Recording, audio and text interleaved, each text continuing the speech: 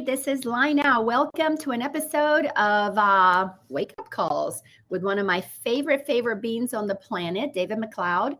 We are going to be doing a simulcast here. So this is going to be kind of interesting. We are going to be doing a live on Instagram.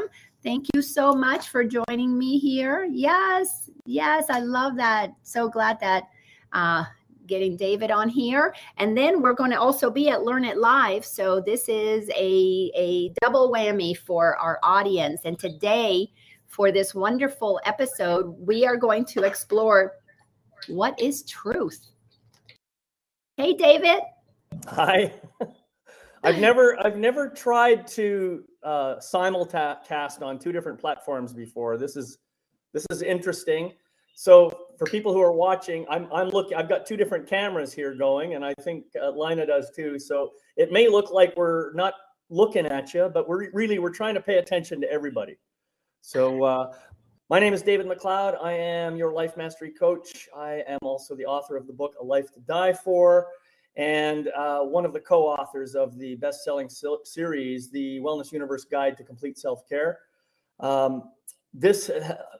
I've been having a dream about doing this kind of a training, or not a training so much, but wake-up call kind of conversations with Lina for a while. It just came to me, and so I contacted Lina, and we talked about it, and we decided we're going to just do it and see what happens, and hopefully we can help do our part anyway, I hope, to maybe reduce the level of collective ego in the world and start to raise the level of collective consciousness. So that's our objective, and not a very big one, just massive. Well, it's always fun to have these conversations with you, because no matter what, it definitely expands my consciousness. And if you hear a little sound in the background, my sweet little puppy, Sandy, she is chewing on a big bone, and she is going to town on it. And that bone falls from her bed. Well, now she wants to do the live here with me. So here's Sandy, girl. Oh, what a beauty. And she is. Yeah, I wasn't noticing the dog so much, but I noticed that I think your speaker came back on your phone. So if you can just reduce the volume of that one, then we won't have that echo happening. All right, I've got it totally reduced. So yeah, that's better. I don't hear it anymore. No, because it kicked you off of of Instagram. Whatever I pressed something and it stopped it. You know what I'm going to do? Oh, there it is. Back live. That's very strange. So anyway, we decided on a topic of, we want to look at truth. You know what? This is a delay on Instagram now. So let me turn Instagram off, and we're just going to do it through here. Okay. And we will play with that another day. Maybe I just need to have a headset to allow for that to be more seamless. So, okay. It was a good idea. No, I think it's a great idea. Let's get to we get enough cameras. We could be on multiple platforms all at once. It could be really awesome. It will be really awesome. So, What is truth? What is truth to you? Well, now that is a really, really good question, because I remember I used to have my own idea of what truth is, especially when I was very much stuck in my ego. Of course, anything I believed was truth. That was what my ego wanted to believe, and anything that you believed that disagreed with me was clearly not truth. That was kind of the way I operated, and I think a lot of people still operate that way. What I've come to learn over the years is that my perspective is just my perspective, and how I see things certainly is true for me, or whatever word we want to use there. It seems to be correct and accurate for me, but it may not necessarily be the same for somebody else. I remember, I think one of the simplest little exercises that somebody did really just, it flipped me in terms of perspective, where someone showed this. He had an object in his hand, and he would show it to you and say, "What do you see?" And I would say, "I see a basketball." And he'd say, well, no, this is actually the small town of whatever, Georgia, let's say. And then I would say, what are you talking about? And he'd flip the ball around the other way. And it was like one of those snow globe things on the other side, you know? And he said, see what I mean? And I said, oh yeah. So what seemed true to me is completely different from what you see as truth. And so that's kind of where I went on that little journey. And as a result of that, I still don't have a complete answer to what I think truth is, but I do know that it's definitely changed my perspective.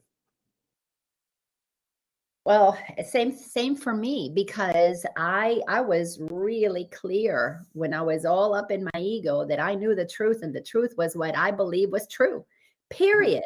And I was very quick to defend. What I didn't realize until I started this journey is that I was always defending a perspective. I was always defending a point of view. I never knew the truth. And this journey brought me to the place of realizing that not only did I not know the truth, but everything that I thought was true was actually untrue. And to wrap my mind around, I've got to do a full 180, and it's been a journey of in essence, deleting, erasing, whatever metaphor you want to do, unlearning all of what I thought was true, and go through the very oftentimes extremely painful part of acknowledging to myself, oh, I was wrong about the truth. What I thought was true wasn't even really true. So that has been a major, major big aha for me. Oh, bless you. I totally agree. Now, you know, when you ask the question, what is truth to you? I do believe there is such a thing as absolute truth. However, because of the nature of our physical experience on this planet and our limited perspective, in our current form, we don't have the right tools to be able to see everything that makes up absolute truth. So to go back to my little example of the ball, where on one side it looks like a basketball, and on the other side it looks like a snow globe. Well, both of those are true. And if we're, you know, for a metaphor, it could represent absolute truth. And the point is, if you can shift your perspective, then you can see different aspects of absolute truth, but you may not be able to see all of it at the same time. Now, once you elevate your consciousness to a high enough level and become one with all that is, then I believe you probably can see absolute truth and experience it too. But right now, in our limited human forms, we're not going to be able to do that. So right at this moment, it's more of a concept than an actual experience. And, you know, one of the beautiful things that I've learned through the Course in Miracles is that we can, in physical form, have these transcendent moments where we experience absolute truth. And, you know, Jesus was one of those beings. Buddha was one of those beings who had that experience, and they were able to integrate their own mind into the living as that absolute truth.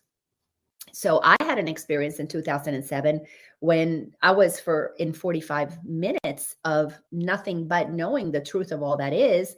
And of course, it totally blew my mind. There was in that moment, there was no line now. There was just an experience, as you said, it's an experience of all knowingness. But the minute that experience ended, my mind was trying to analyze it and figure it out. And I stayed in a bit of a high, I'm going to say, for probably a good week or two of going up and down, going up and down. But every single day, with every passing minute, my ego reassembled. And there was the part that was analyzing all that, judging that, doubting that, and activating all kinds of busyness in the mind that. And that was in 2007. That is literally 15 years ago. Until this day, I can tell you that I experienced absolute truth, but my egoic mind has reassembled to the place that I don't live as if absolute truth is what runs my life consciously, but it is what I want to live into. And while I'm in the world, the best that I can do is not be of it, because I know absolute truth, but it's not my lived practice, because I still have that conditioning, that relative truth that I am sorting out, which is a beautiful thing, because I have a contrast. It's almost like, when you experience true love.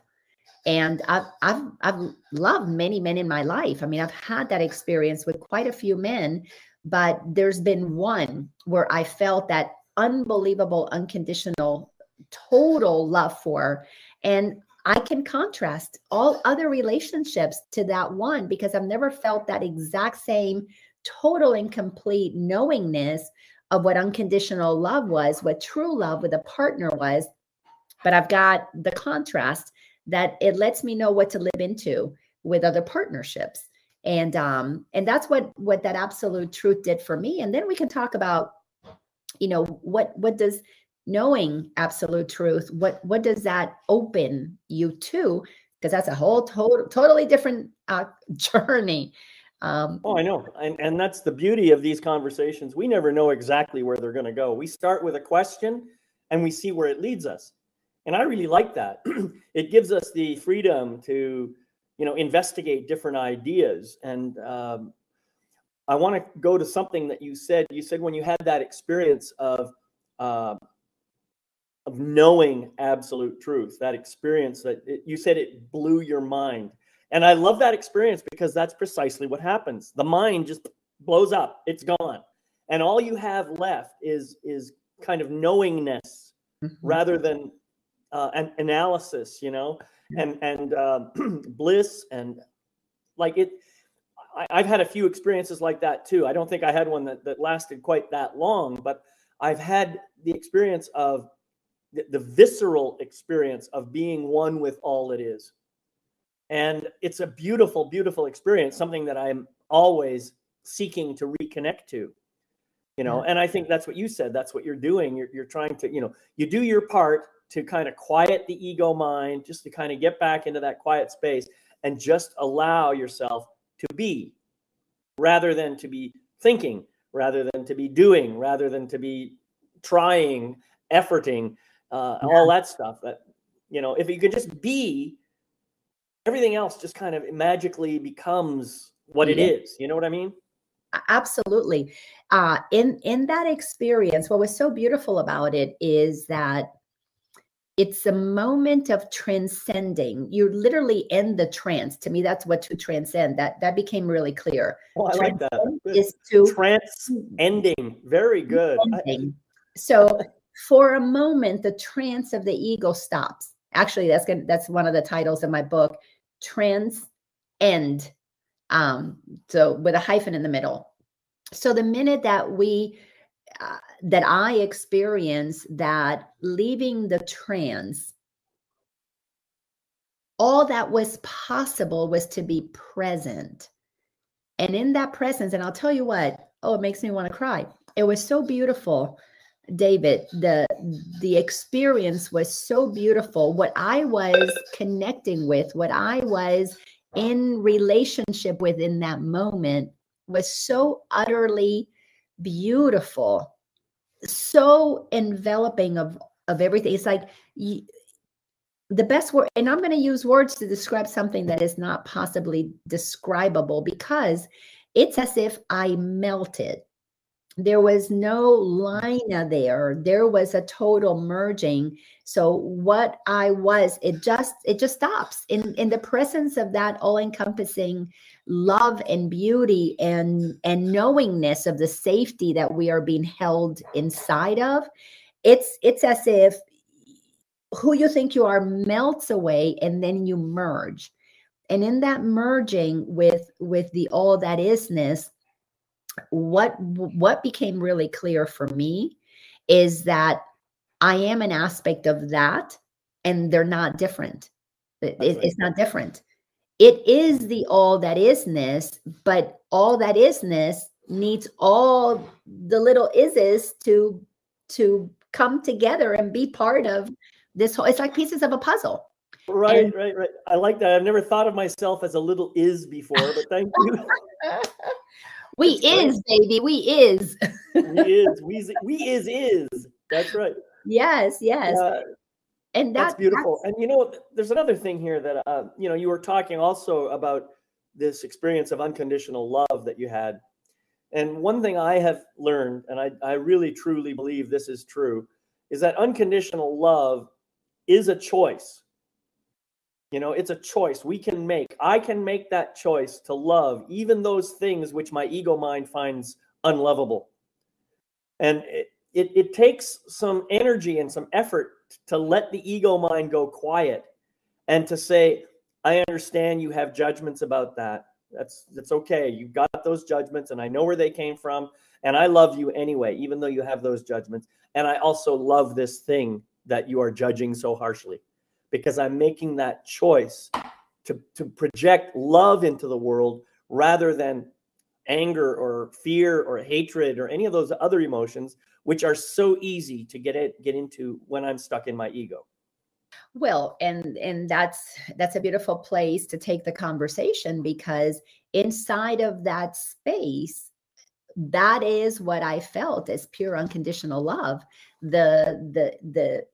All that is loves all that it has created, because it creates it to love it. It doesn't know what to do with it other than to love it, because it is one with it.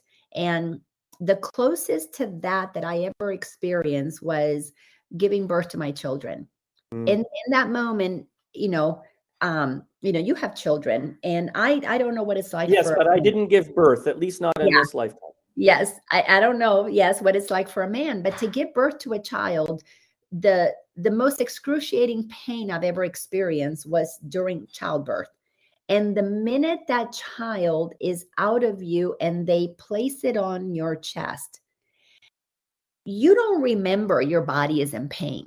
You just are so in awe that beautiful being came out of your body, that in that moment when mother meets child, you already love it because it's in you. But now you're getting to experience it outside of you, and you get to see this incredible being that has been forming in your womb for 9 months, or however long it is for the mom that's experiencing that. That's a moment where you transcend the trance. You are just strictly so in love, and all you know is it can do, it doesn't matter what it does, you love it no matter what. And that's probably as close to a human description, which of course only women who have had children can understand. So it still makes it very difficult for all beings to recognize that moment of pure transcendence of who you think you are, what your body is going through, and just be focused on that unconditional love. And that unconditional love, to me, if I had to say what is ultimate truth, what is truth? To me, truth is that it is where there can be no opposites whatsoever, because it is the all encompassing, all that isness. Right. And because it loves all that is, so truth ultimately is that level of love, that unconditional love. So how did we become fearful, judgmental people? That to me is what became the essence of my journey. After that experience, I knew that everything else that I experienced, fear, judgment, jealousy, shame, guilt, blame, all of that was not the love that I am. And with that clarity became the journey was completely defined as to what it was. And it was not to try become what I am, but to reveal what I am by recognizing that when I'm in judgment, when I'm in jealousy, when I'm in blame and shame and guilt and fear, it's not who I am. So then comes well, where the heck did that come from? Why am I jealous? Why am I whatever? And obviously it's one of the things that you've done, but you teach it. You teach people how to unravel that. What was the process like for you unraveling the what you're not? It was a journey for sure. I think the way I frame it, the way I describe it to people is, I think my mother started me on that journey when I was 3 years old, and she did it.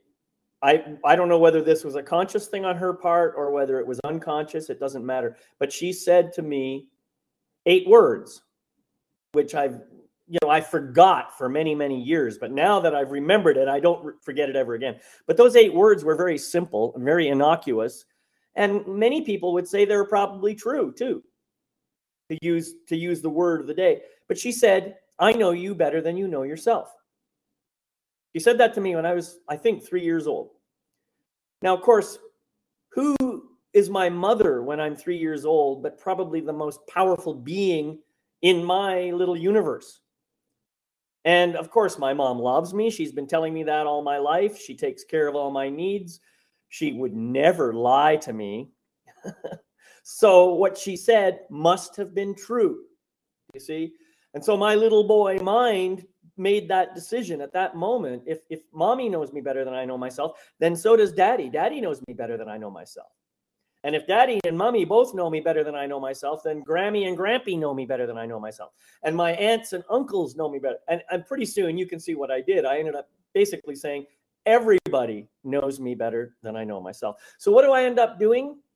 But unconsciously giving up my own sovereignty, my own individuality, and relying on other people for the rest of for the next 40 years to tell me who I am.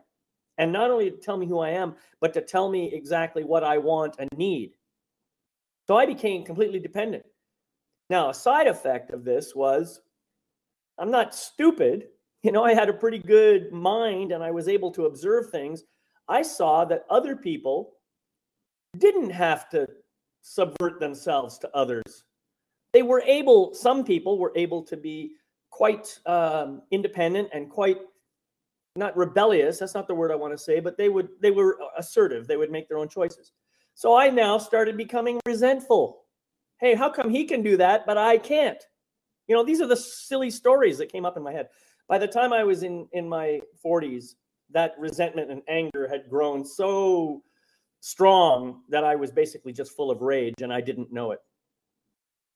So what happened? I had a rageful incident that suddenly caused me to think, how did this happen? How did I get here?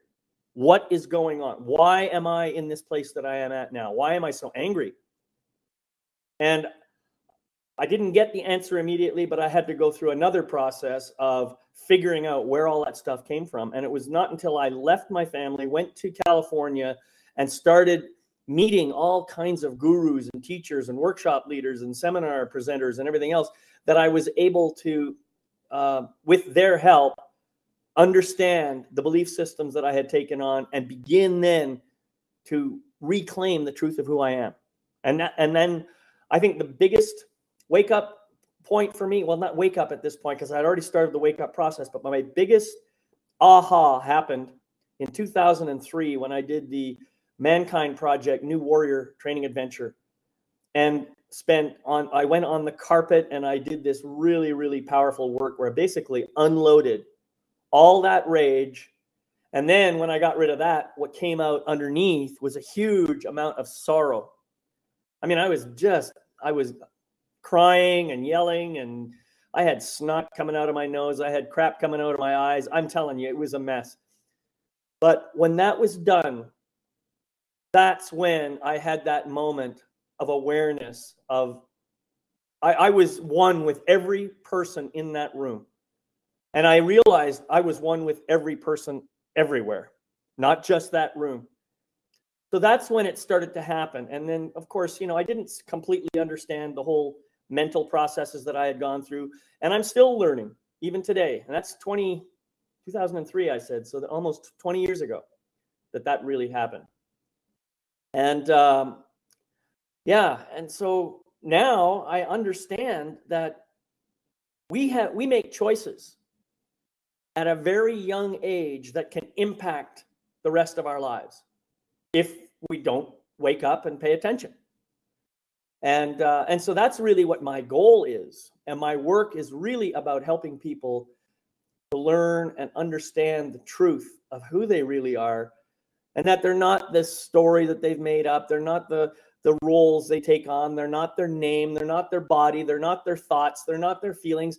They are the energy, the isness, the amazing beauty that somehow experiences all those things. And our language doesn't give us the words to really describe this in a very good way. So we have to kind of do our best. And I know you and I understand each other. And I'm hoping that the people who listen to this also understand what we're saying. Because it's not easy to explain something or to describe an experience that other people may not have had. Oh, absolutely. And, that for a very long time, I tried to explain what I went through, and I realized nobody got it. And That's right. Nobody that I knew got it. It Yeah. wasn't until people who had gone through it that I started meeting those people, that they began to not to validate what I experienced, because I didn't need validation. I know what I felt, but to help me better integrate what it meant from the perspective of one who's already integrated that truth. Right. Because once we integrate that truth, then we can be in service to the others who are in the process of integration. Exactly. But it's, oh my goodness, you said so many amazing things. The truth that you chose to say, yes, that's who I am. Mom, everybody else knows me better than I know myself. So for me, and for all these years that I've been coaching, it's the same for everybody. We all have that one story, that one decision about who we are that locks us into what's not true about us. And for me, when I was, back then in the days when they didn't have sonograms and things like that, I'm 60 years old now. So a long time ago, I have an older sister, and when my mom was pregnant with me, they thought, this is the boy. Joseph is going to have a son. It's going to be Joseph Jr. And then out comes Lina, and no dingling. I was quite the disappointment. So I grew up literally hearing for such a long time, we wish you would have been a boy. We wish you would have been a boy. So my story, what I said, yes, then there is something wrong with me. And Right. And another little angle to that, but it's all the same thing, was I'm a disappointment to people. I'm not enough. I'm not enough. There's something wrong with me. I'm not enough. I'm a disappointment. Well, you begin to let that run in the background long enough, which children, of course, they do. Because my parents, as wonderful as they were, and I know they loved me, and I know the whole family loved me, they always kept telling the story of, oh yeah, Joe wanted a son, and then we got this wonderful girl. Well, that telling of that story of Joe was disappointed stayed with me for a long time. Sure. Yeah. But then it's almost like to add insult to injury. My parents, of course, they were stuck with a boy name, and they took their time to find a girl name, and I'm Latin. So my mom was looking through a Time Life magazine back in the day where they spent a week in the hospital. And then they finally find, she's reading one of those magazines, and some Russian dude, an astronaut, had a son, and his name is spelled the way my name is, Laina, Lina. And since I got quite a few Russian friends, I've had several tell me, oh yeah, that's a common, name in Russia. Relatively common. So because it ended in A, and I'm Latin, Lina, like Maria, like Josefina, whatever, ends in A, so it's a girl name. So not only did I have to hear, oh yeah, Joe wanted a boy, we didn't get a boy, but we got a girl, but oh, by the way, we have a girl with a boy name, because it was a boy name. So for as long as I could remember, and it was probably 10, 12 years of my life, that story was told ad nauseum. Oh yeah. So where'd you get your name? Well, I wasn't a boy and I'm the girl with the boy name. And it was like, so having to unpack where we get what I call our original lie starts the journey of returning to the truth of who we are, because that original lie has us cultivate a persona to fit that narrative. And whether it's a victim or whatever the story is, I'm not enough. I have to prove to everybody how I'm not enough. And so how did you make it be true for you that you didn't know yourself, everybody else knew you, but you didn't? What were some of the ways that you manifested that as your reality?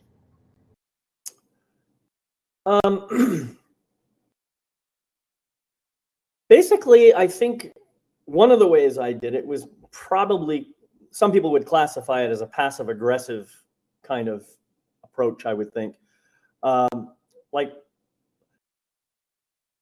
I wouldn't ever say, I want to have X, Y, or Z for dinner, and I want to go to the movie tonight. I would try to manipulate people by asking them, what would you like for dinner tonight? How does steak sound? I try to get them to make the decision for me, and if they'd say something different, I'd say, okay, well, I can go with that. I would just kind of go along with it. And then similarly, if we want to go out for a movie or, I don't know, whatever it was we did back in those days, go out and play cards or whatever, I would do the same thing. Would you like to go play cards tonight? Would you like to go play cards tonight? I'm trying to get the other person to say yes so that I can go along and be the good guy. That was, I think, my default behavior more than anything else. Yeah. How about you? If they wanted to do it, then they know better than you. That's right. Then you could say, oh yeah, we went to have steak because Bob wanted steak. That's right. They were certain. Yes. And that kept you from saying, I want to go have steak tonight. For me, growing up with this idea that I was a disappointment, I turned into the biggest people pleaser you could ever know.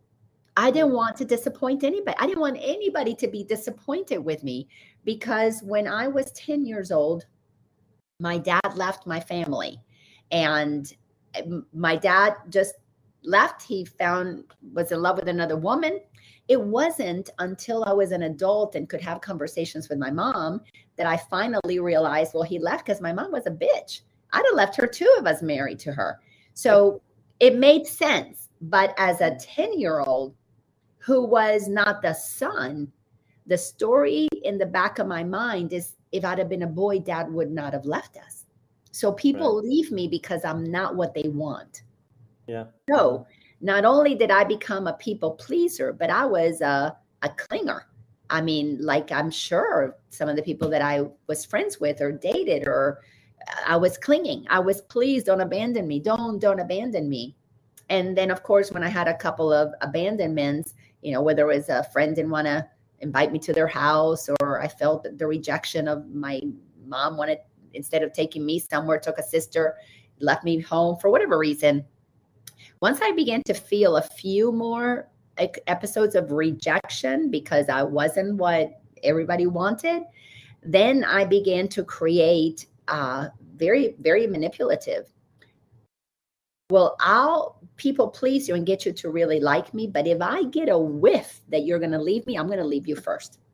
Right. Zero skills to work through a conversation and unpack what's going on here. Let's talk about it. Mm-hmm. It was like, nope, you are not going to do this to me. So I'm going to leave you. And when I look back after I had these awarenesses, of course, my journey started when I was 42. And I had that encounter when I was 47. So it was like 5 years of being on this journey to try and figure out who I am, where all my thoughts, my fears, my insecurities came from. And then I meet the source of all that is, and I'm one with that. And I'm going, wow. So my whole life, I made up this story that there was something wrong with me because of what they knew better. Because they were the ones who Right. said I wasn't a boy, instead of, you know what? I am who I am as God created me. I am the isness of God, but I didn't have parents who raised me consciously to know that who I am has nothing to do with anybody else. Yeah. So I had to basically take myself back to birth. I had to go through a procedure where I was that baby being birthed coming out of the canal. And here I am in all my glorious nakedness. And they see I'm not a boy. Mm-hmm. I am all girl. And I am a magnificent girl. And what I am is exactly what Creator wanted to create. And it's exactly what my soul wanted to experience in this lifetime. So I had to go through a total, complete rewriting of my story. And when I say rewrite, is to write it, to make it right, instead of just to rewrite the story. I was correcting the wrongness in my mind. I was rewriting it so that it was the right story about me, because it was accurate. It was my truth. I chose to be a girl in this lifetime, and then began the relationship with me. That's when I began to discover who I am, because before that, I was just trying not to be who I was, because it only disappointed people. Yeah, I know. Well, isn't that crazy? Not at all. Not at all. I think this is a very common quality of most human journeys. I think we all try to be something that we are not, as a result of some of the teachings and conditioning that we get as children. I noticed you said that you started this journey when you were 42. It's interesting to me because when I had my major wake-up call, the thing that really started this whole thing off for me, I think I was 39 at the time. So we were in the same time frame of our lives. And, you know, we talk about these midlife crises that seem to happen, and maybe that's exactly what they're talking about. It's coming to that realization that what I've been doing up to now doesn't work. Exactly. Something's got to change. Well, so there's that. But I love your journey. I think you and I have so many common elements in our separate journeys. I mean, we both basically did the same thing. You know, you went more into the people pleaser mode, and I think I was doing the same sort of thing, but in a more manipulative way. I think that's what I was doing. But, you know, as you were talking, I was wondering, I was going to ask you this question, but I asked myself instead, how many of those old behaviors from before my 40s do I still engage in? Like, for example, the idea that maybe do I demur and let other people make choices and I just kind of go along? Do I still do that?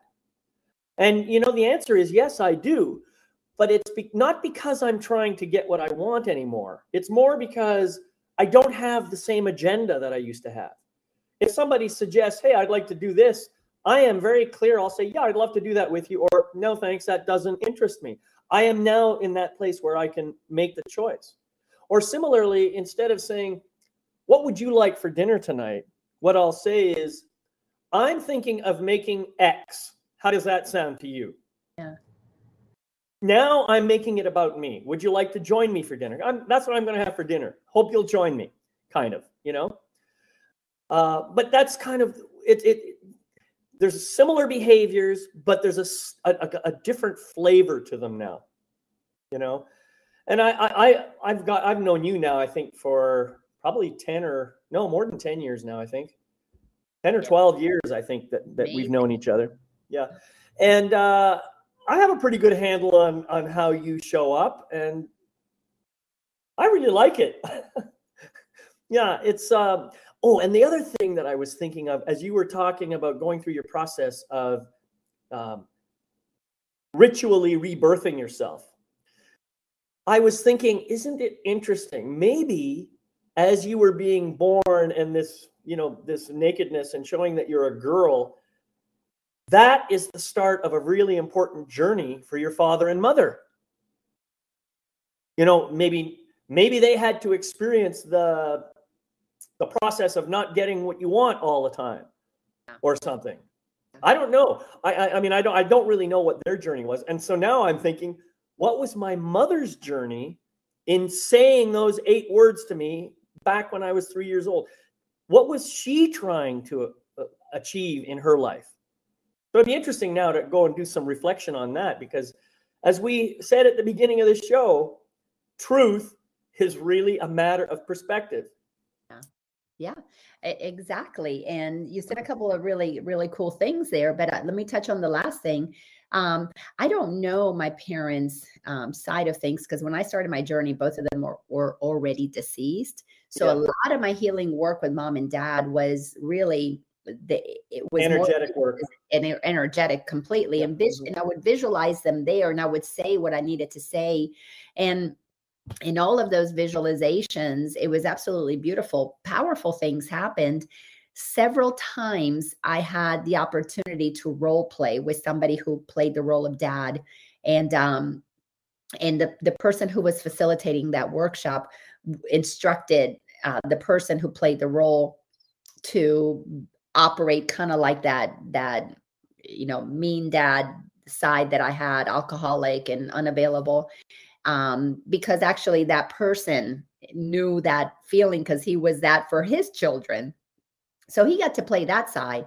And my healing was very different from that side. What was a piece of it, I should say, not different.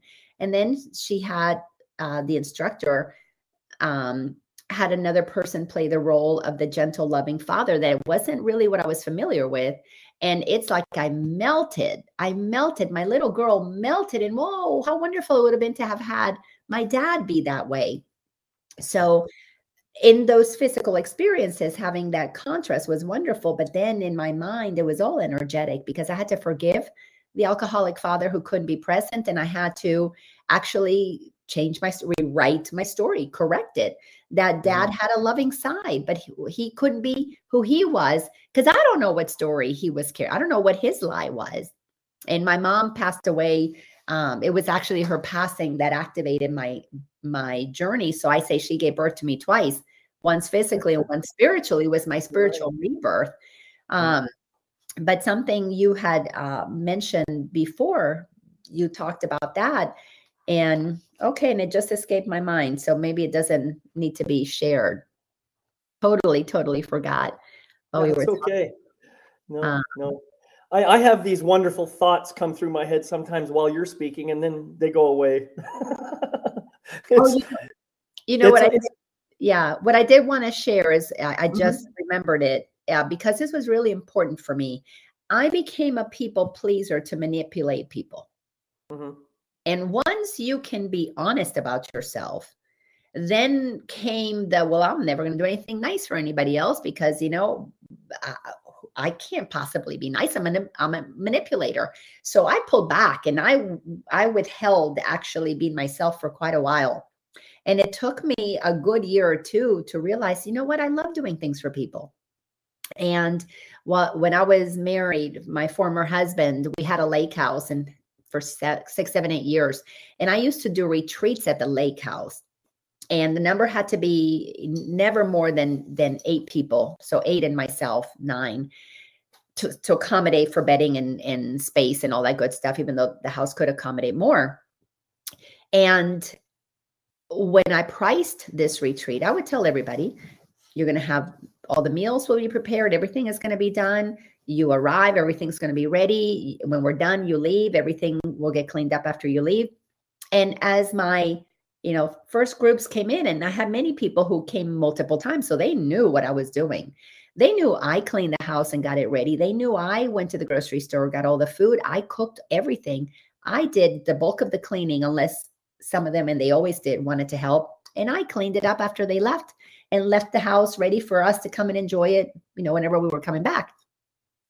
And I had somebody who said to me, why do you do all that? I mean, why don't you just hire somebody else? Because I easily could have. But I said to them, for a very long time, I did things to please people so I could manipulate them. I now do what is pleasing to me, and that is to take care of people. And it totally switched everything around from my heart. I love doing that, but there's no agenda. Nobody ever left these retreats feeling like I didn't help her clean or I didn't help her cook. She's upset with me. She's got that, why aren't people doing? Never. And people said, it feels so good to come. And what was so amazing is that many people, because back to your point, we don't know what other people's lessons are, but I had so many of these people who came to these retreats who said to me, I never let myself receive. I just had a healing experience because of your insistence in doing everything. Because I would tell them, only help if you want to. And some people would say, well, I really don't feel like it, but I feel obligated. And I'm like, then don't. Honor that part of you. And it was so amazing how I get to do things for other people, but it's because it pleases Lina. It is all about me. And that is so liberating that I have that much love to give, and there's no agenda. It's not sticky. It's not trying to, it's not manipulative, and it's just powerful.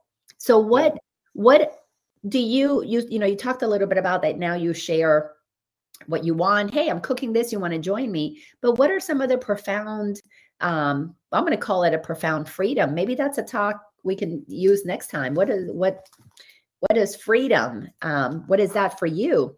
But what profound freedoms did you experience from letting go of everybody else knows what's best for you? That is still a work in progress. But really coming to the place of, I don't really care what other people think of me or whether they judge me or not.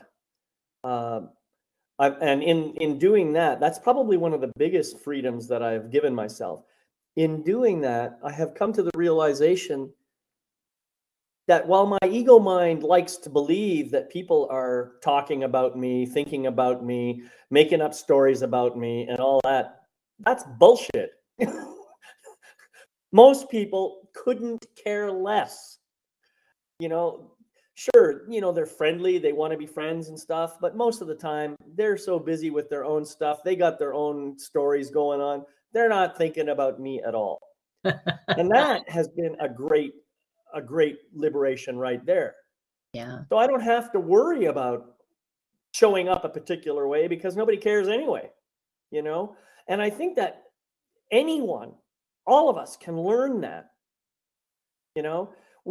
once we get to the place of being willing to say, this is who I am and this is what I am, and I love all of this. Yeah. Once we get there, then we begin to say, now it's not so much I don't give a shit what you think about me. It's more like I do care what you think, and I don't let it influence me to manipulate me to become a different kind of person. I'm not going to let you decide how I show up, but I am interested in your feedback, and I am interested in your thoughts and your perspectives. So that's been a shift too. You see, there's lots and lots of tiny little twists and turns that have happened over the years that I just love it all. Oh, I love that. Yes. Well, going back to what for me is absolute truth is, as we've been taught, the Creator created us in its image. And to me, the image of the Creator is love. That's it. Right. So whenever I'm thinking, I and the Father, Mother, God are one, I and God and I are one, I'm love. That's it. Because that's what it is. So from that place of recognizing that I am love, then the only way we buy into a lie of what's wrong with us or what don't know enough about or whatever it is because we didn't have models, really good models of people who were in love with themselves, because the sense of the father gets passed on to the, to the son, right, to the child, to whatever. And that is, as I grew older, not quite when I was already going through my transformation because my parents were gone, but as I was transforming and looking back at their lives, their behavior was, you could tell they didn't love themselves. you know, if you love yourself, you don't subject yourself to putting up with an alcoholic person who mistreats you. You don't put up with a wife who is, belligerent or nasty to you. They couldn't have loved themselves, so they couldn't teach me how to love myself. And when I began to realize, that's what's happening here, because when I had that moment of transcendence, what was shown to me is that all that has been created was created out of love, to be loved through one who remembers that they are loved. So that clarity that everything is love is one of the reasons that I so loved discovering the teachings of the Course in Miracles, because it tells you very simple. Everything is either love or a call for love. So if somebody's being fearful, jealous, belligerent, feeling shame, guilt, they're calling for love. They just don't know how to be loving. So they need a model of one who can love them in their ugliness, love them in their judgmentalness. And that's what, to me, you're doing. You can have whatever opinion you have about me. I love me. So I love you. Bring it on. Let me hear what you have to say. Exactly. And what resonates and leave what doesn't. But yeah, let's definitely talk about freedom next time that we do our conversation, because that to me is a key piece that we understand the freedom that opens up for us when we learn the truth of who we are. Yeah. You said something there about the Course in Miracles. Everything is either love or a call for love. And that is I've been teaching that very thought, but in a different way for quite a while. Once, with all the work I've done on shadow and uncovering and illuminating and healing and integrating shadow, one thing I have learned is that every aspect of ourselves that's hidden in shadow and is still acting out is doing so because it is trying to give or receive love.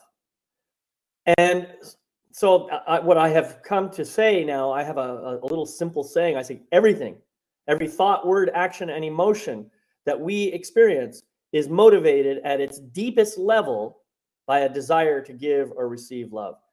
And so I say basically the same thing as the Course in Miracles, maybe a little more wordy, but it's really coming down to an awareness that when we are in a state of healthy love, then whatever thoughts, words, action, and emotions we engage in appear to be acceptable to everybody else. Yeah. But whenever our behaviors appear to be dysfunctional, then even though we're still, trying to find love in a dysfunctional way, find love or give love in a dysfunctional way, then that's considered unacceptable by other people. Yeah. And that's why we tend to push more of that stuff into the background, And so the whole process of uncovering these shadows, learning what their true motivation is, then you can it becomes so easy to love unconditionally when you realize what they're really trying to do. Yeah. And when you have the ability to love your own shadows, i.e., all of the dark parts of yourself, yeah, then you have arrived at a place of unconditional love. Yeah. And it's like Jesus said, you're told to love your friends, but I say love your enemies. And he's absolutely right. You got to love the things that irritate you the most, because that is where healing comes from. If I see something in you, Lina, that just pisses me off, that's not about you. That's about me. There is some aspect of myself that pisses me off, and you just happen to reflect it. And if we can learn to do that individually and as a collective, man, can you imagine what this world would be like? Well, that's to me where freedom is tied to this conversation, because once we liberate ourselves from that misinformation that we picked up as children, and we let ourselves be loving, we become the change we want to see in the world, because we want a world that's more loving and peaceful and kind. Well, how can that world get created if we are, calling for love. With our anger, with our judgment, with our righteousness, with our greed, with our misbehavior. So we have to be the one who has to become the loving presence, so that we can then understand what a call for love is, because then we go, oh, now I know what a call for love is. I miss those signs in my children when they were little. I couldn't see their call for love because I was too busy, letting them know I knew better. And it's, Right. so it's been a big shift. But, that's what I loved about these conversations, is that this nitty gritty about what we have experienced individually, to me, leaves so many, it's like breadcrumbs on the trail for those who are walking this path. And we're just coming here with the desire to share. And in this sharing, I get to learn so much more about you, and you get to learn about me. And that just, it expands my love for you.